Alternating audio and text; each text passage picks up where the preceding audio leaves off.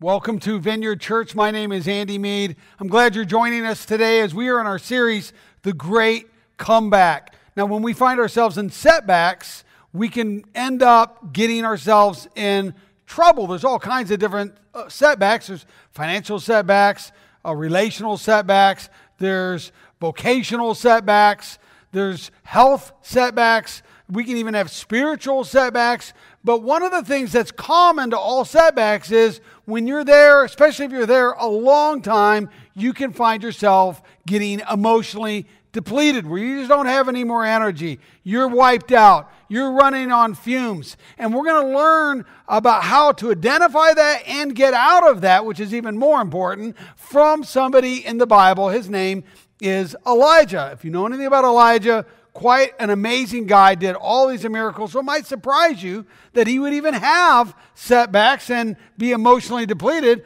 But the Bible says Elijah was just like us. Elijah had all of the same challenges, all of the same difficulties that we experience in our lives, particularly when we're in a setback. So there's certainly a lot that we can learn from this guy, Elijah. So we're going to look at that. That's in 1 Kings chapter 19, that's in the Bible, in the Old Testament. If you want to follow along, we do have the verses that we'll be looking at on the screen today. But before we can get into 1 Kings chapter 19, the story we're going to look at and learn about, it really kind of starts in the chapter before in 18. You see what happens in chapter 18 is, when we drop into that story, we find that the nation of Israel, and Elijah was an Israelite, he was part of that nation. He looked around and he saw a morally bankrupt nation, just totally bankrupt. And the leader was a king, Ahab, and his wife, Jezebel. They worshipped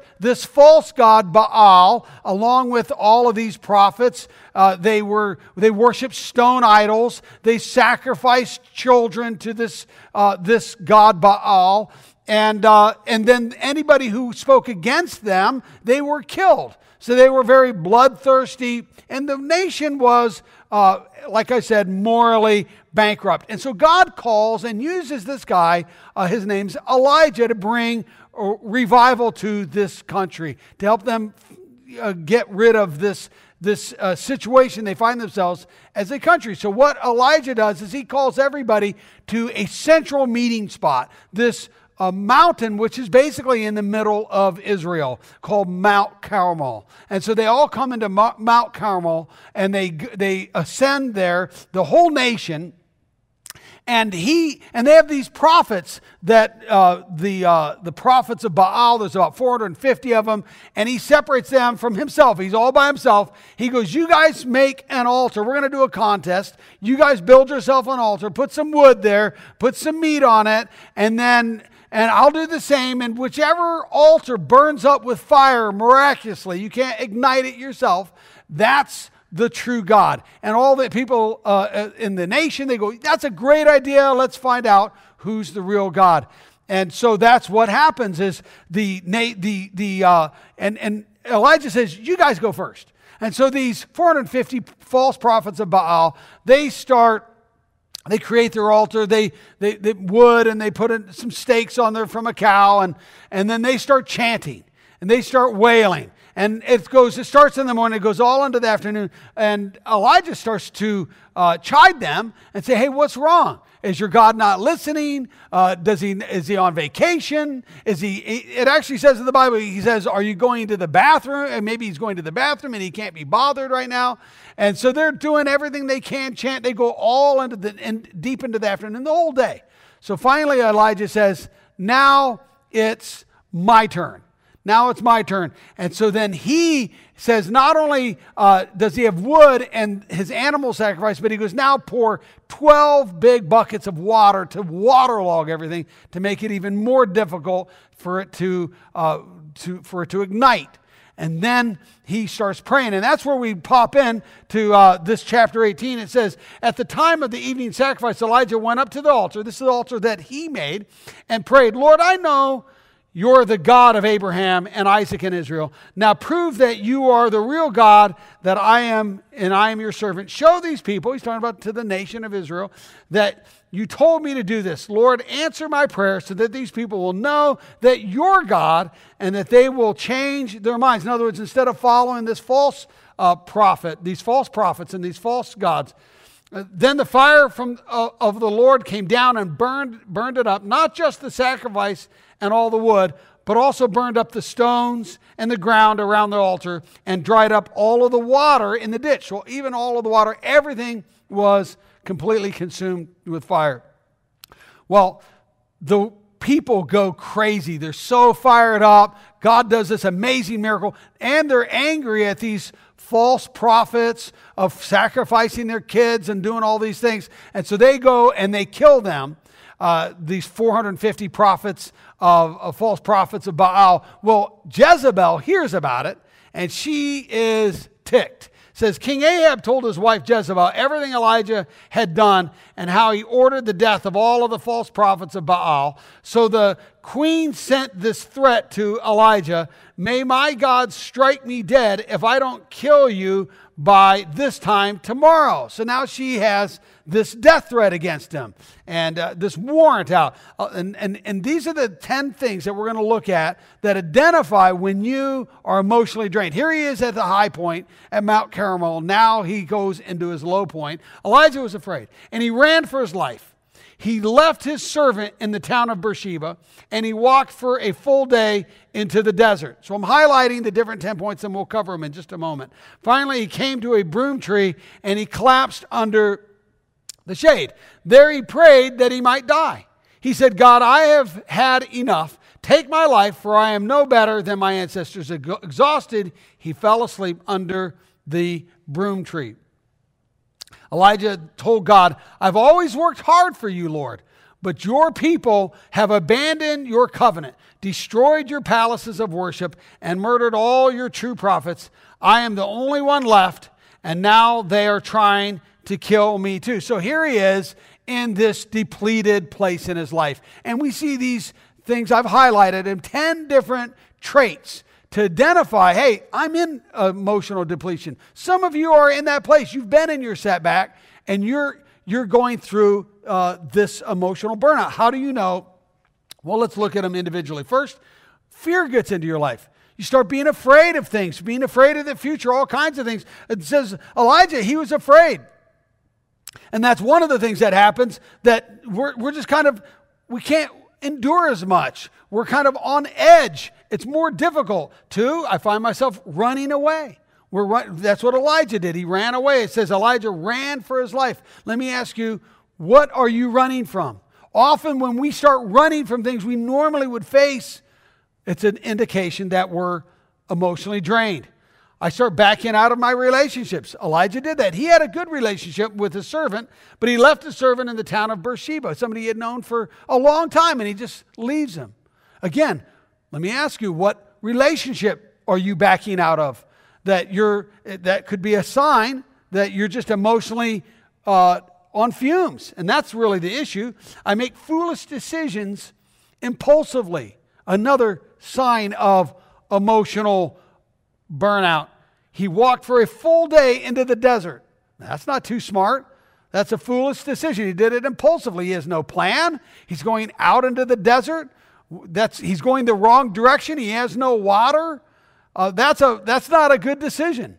And he ends up collapsing. He says, we end up putting ourselves past our physical limits. That's certainly what Elijah did. He collapsed under some shade. He just goes out into the desert. Again, no water, no plan. And he just goes until he just physically collapses. He has nothing else to give. 6, my work starts to feel pointless.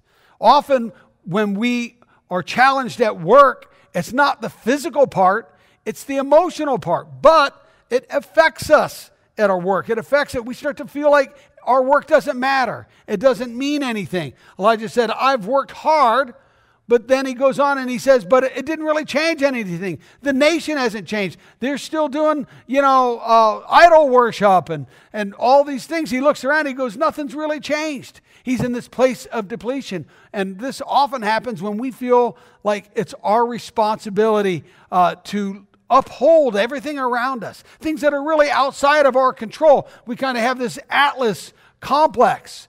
And then we start getting on ourselves. Well, I should be doing better. I should be upholding. These things shouldn't be falling. And we're trying to spin too many plates, and then they begin to fall on us. I complain that I want to quit. That's often an indication that we're emotionally on the edge, or maybe just completely burn out. This is what Elijah says. He goes, God, I've had enough. I'm done. I'm throwing in the towel. I don't have any more to give. Or I feel isolated and attacked.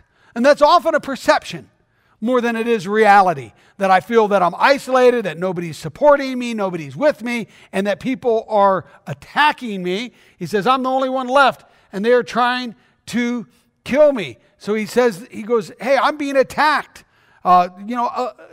She wants to kill me. Well, if Jezebel really wanted to kill him, he wouldn't have sent a messenger saying that he wanted to die, but he would have just sent an assassin to kill him.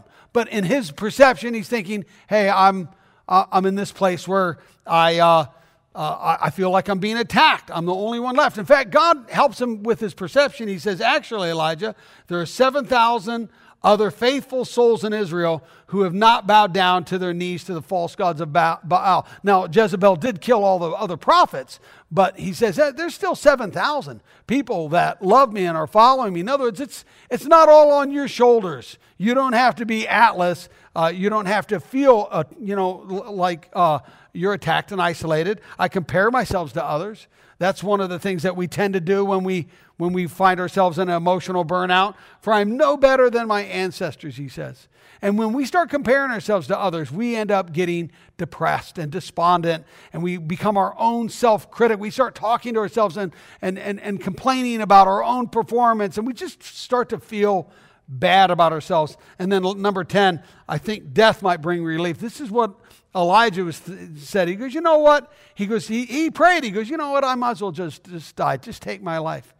And that often is when we start to feel like, hey, I'm no good here. I'm not doing anyone any favors by being alive. Let me just say that's not true. That God cares about you. That there's people that care about you. Certainly our church does. I care about you. If that's crossed your mind, you're thinking, hey, I might as well just take my life. If that's what your thoughts are, I want to implore you, please don't. I mean, that's a permanent solution to really a temporary thing you're going through. And there's people that want to support you and encourage you.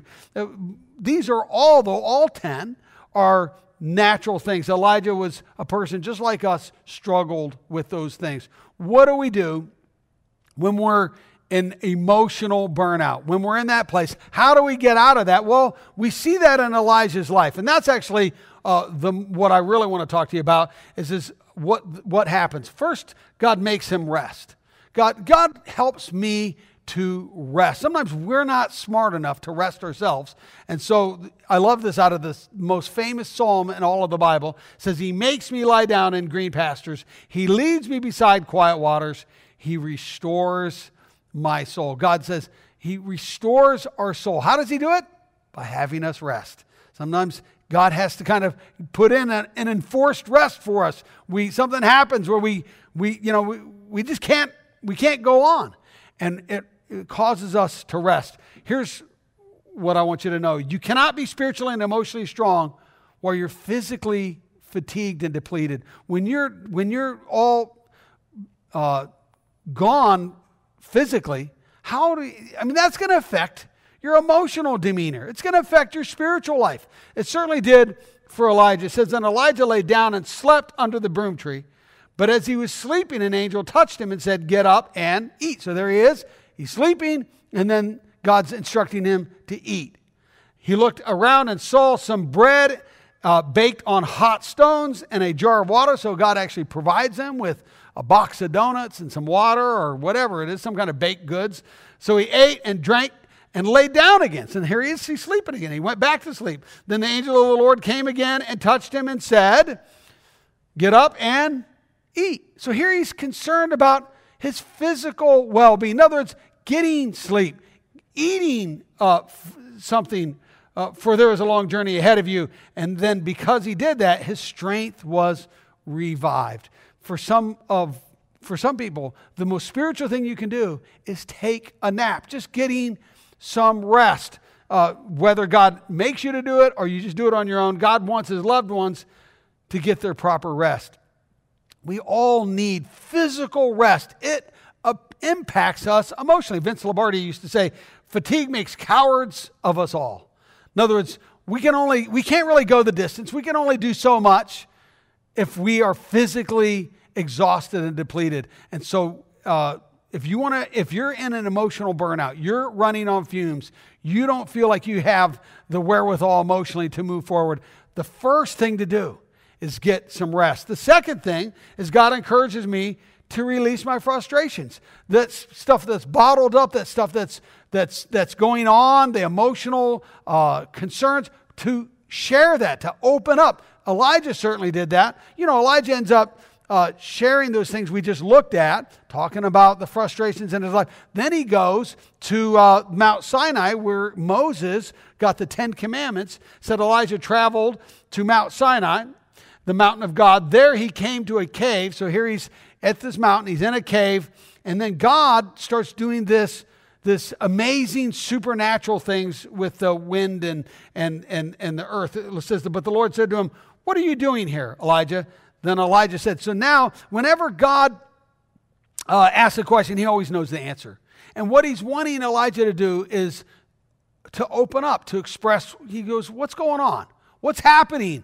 And Elijah certainly expresses some emotions that put him in the hole that he's in this place of burnout. He's struggling with fear, he says, with anger, with resentment, with loneliness, with depression, with worry. These are the things that we experience. And if we're not willing to really open up and discuss it and express it to the Lord, those things end up just continuing to put us in an emotional hole. We're just emotionally depleted.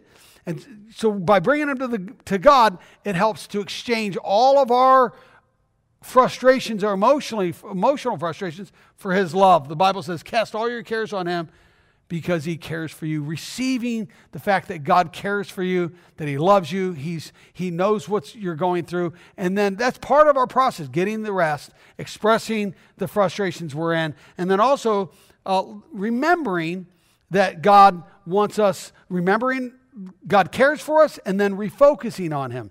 This is certainly what Elijah did. The Lord said to Elijah, go stand at the front of the mountain. So here he's in this cave. He goes, come outside the cave. He goes, I'm going to pass you by. Then a very strong wind blew past.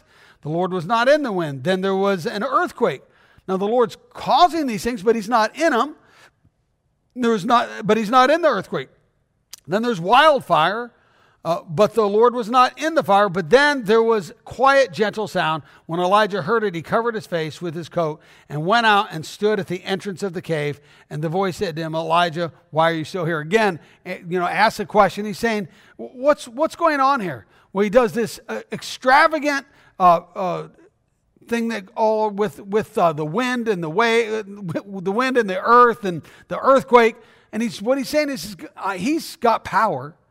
And he's got Elijah. He's got him under his, he can control the situation. In other words, Elijah doesn't have to worry about this one lady who has been threatening him. Jezebel, saying that she's going to kill him. He's going, hey, look at all of the power I can take care of you. I can take care of you. And knowing that gives Elijah peace. Hey, God's got me. He's gonna watch over me. There's another prophet I want to tell you about. His name was Jeremiah. Jeremiah was in an emotional, depleted place. He was emotionally bankrupt. And he goes to God. He writes this lament. It's called Lamentations, which means complaining. And he goes to God and he's expressing his frustrations. And he says this. He goes, just thinking of my troubles and wanderings. Wanderings, that means he just feels lost. And when you're emotionally depleted, when you don't have it in you emotionally, that's how you feel. Like you don't even know the next step, where you're going. You feel lost. You're in your wanderings, your troubles and your wanderings. Fills me with sadness and bitterness. Maybe you can relate to that. Sadness and bitterness is all I ever think about, and I am depressed. So here he is. He's wiped out. He doesn't have it. He's not even running on fumes. I mean, he's wiped out. And he says, but then I remember something that fills me with hope. And this is the key. He goes, this is how he steps out of it. And this is what he says. He goes, the Lord's steadfast love never ends. Now notice this, steadfast love. His unfailing mercy keeps me from being wiped out. Because of his great faithfulness, each new day is always kind to me. So deep in my heart, I say to myself, the Lord is all that I need. He is my real hope. Now, when we're depressed, so many of us, we want to try to fix it by maybe eating chocolate or something sweet. I mean, we're looking for some kind of pick-me-up physically. The problem with, pies, cookies, chocolate, often we get a high from that, but then it turns into a crash. Now, God has sugar for us when we're depressed, when we're in an emotional pit, but it's one that doesn't crash. And it's found in this verse. If you take sugar, the word sugar, and break it up into those 5 letters, you see them right here. The S is steadfast love. That's what we need when we're depressed. We need God's unfailing mercy. We need his great faithfulness. We need always remember he's always kind, and he's our real hope. That's the sugar that we need. That's God's antidote when you find yourself emotionally burnt out or headed down that direction. You go to God's sugar. God's sugar is his love, his mercy, his faithfulness, his kindness, and his hope. I want to close with this last verse. It's new direction, a new assignment God gives Elijah. God says to Elijah, go back the way you came to the desert of Damascus. When you get there, anoint. Now, what that word means, anoint, is appoint. Appoint somebody to help you. Deputize somebody. And he gives him 3 names, Hazael, Jehu, and Elijah. And from that point forward, Elijah is never alone. He always has companionship helping him out. And he gives him a new assignment. He says, I'm not done with you. And we got to be careful when we find ourselves falling like Elijah did from a mountaintop into this desert place, into a place where he's in this emotional hole. Sometimes we just feel like maybe it's all over. But God wants to say to you, he's not done with you. He has a new assignment for you. He has not given up on you. And so you don't give up on yourself. You identify it. If you have these 10 things or any of them, you go, hey, I am in an emotional, difficult place. And then you start to apply the things that God says. These are the things that you need to do. Some of you, you need rest. Maybe you need to go to the doctor and get some help with something physical and just, run some tests, make sure you're okay. Maybe you need some kind of medication to help with that, but you take care of your physical body. That's important. Then you share your frustrations. Share them with God. Share them with a small group. That's the power of a small group. We have 50 people in 8 different small groups that are online. That certainly is a way where you can be part of that. Join one of our small groups, and you can start to pray for other people. They can pray for you. Encourage other people. They can encourage you. You don't want to fall into the place where you feel isolated like Elijah did. And then you remember and you refocus on God, specifically on sugar, on those 5 things that you go, God, I want you in my life, and I want to refocus on you. So let's do that right now in prayer. If you would, wherever you're at, you're watching this online, just kind of, would you bow your heart or your head, your whatever, just kind of get in a posture of prayer, and let's just close this Bible reading out, just committing that to prayer. Would you do that with me? Father, we just come to you right now in Jesus' name, Lord, and we pray, I pray, Father, for anyone who is struggling with emotional burnout. Lord, let your love just wash over them, that they would experience your steadfast love, your unfailing mercy over anything that they've done that they regret, that they're letting past decisions, past choices drain their emotional energy.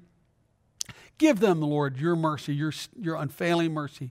And Lord, we know we can stand on your great faithfulness while all of the world can be in chaos. We know that you are faithful, that you're always kind, that you have our best interest in mind, and that you are our hope. You're the real hope that we all stand on. If you've never asked Christ into your life, do that right now. Would you just say, God, today I want to follow you. Thank you for sending your son, Jesus Christ, for me. Lord, put your Holy Spirit in me. Help me to live the life that you have for me. Forgive me for my sin. Forgive me for my sin. Help me, Lord, live out this life in the very best possible way. Would you say, God, help me? In Jesus' name, amen. You know, I believe God helps those who call out for them. He certainly has done that for me. I know thousands and thousands of people over the years who, that's what all started for them. They just cried out to God, said, God, help me. And that began a domino effect of God moving in their lives. And I believe that happened as you prayed. And you said, God, today I need your help. I'd love you to tell me about the decision where you said yes to God. Just say no God and text it to 704-5504. Also, if you're on Vineyard Live, you can let us know say, hey, I've prayed to receive Christ. I prayed to follow God. We also want to know about anything we can pray for you about. Of course, you can let us know in any kind of private messaging on any of our social media platforms. You can also use the same number and just put in pray and let us know how we can pray for you. If you'd like to support through finances, what God is doing here through Vineyard Church, we'd love to have you come along and join us as we share the good news and the power that God has for people in today's life. Not just thousands of years ago, but today, the living God loves people and wants to give them hope. And here's some ways that you can do that. Probably the easiest is just to text 45777 and then type in VCC and then whatever you want to give to invest in God's work. We'd love to partner with you in that. And so thank you for joining us in this series, The Great Comeback. Can't wait to see you next week. See you next week.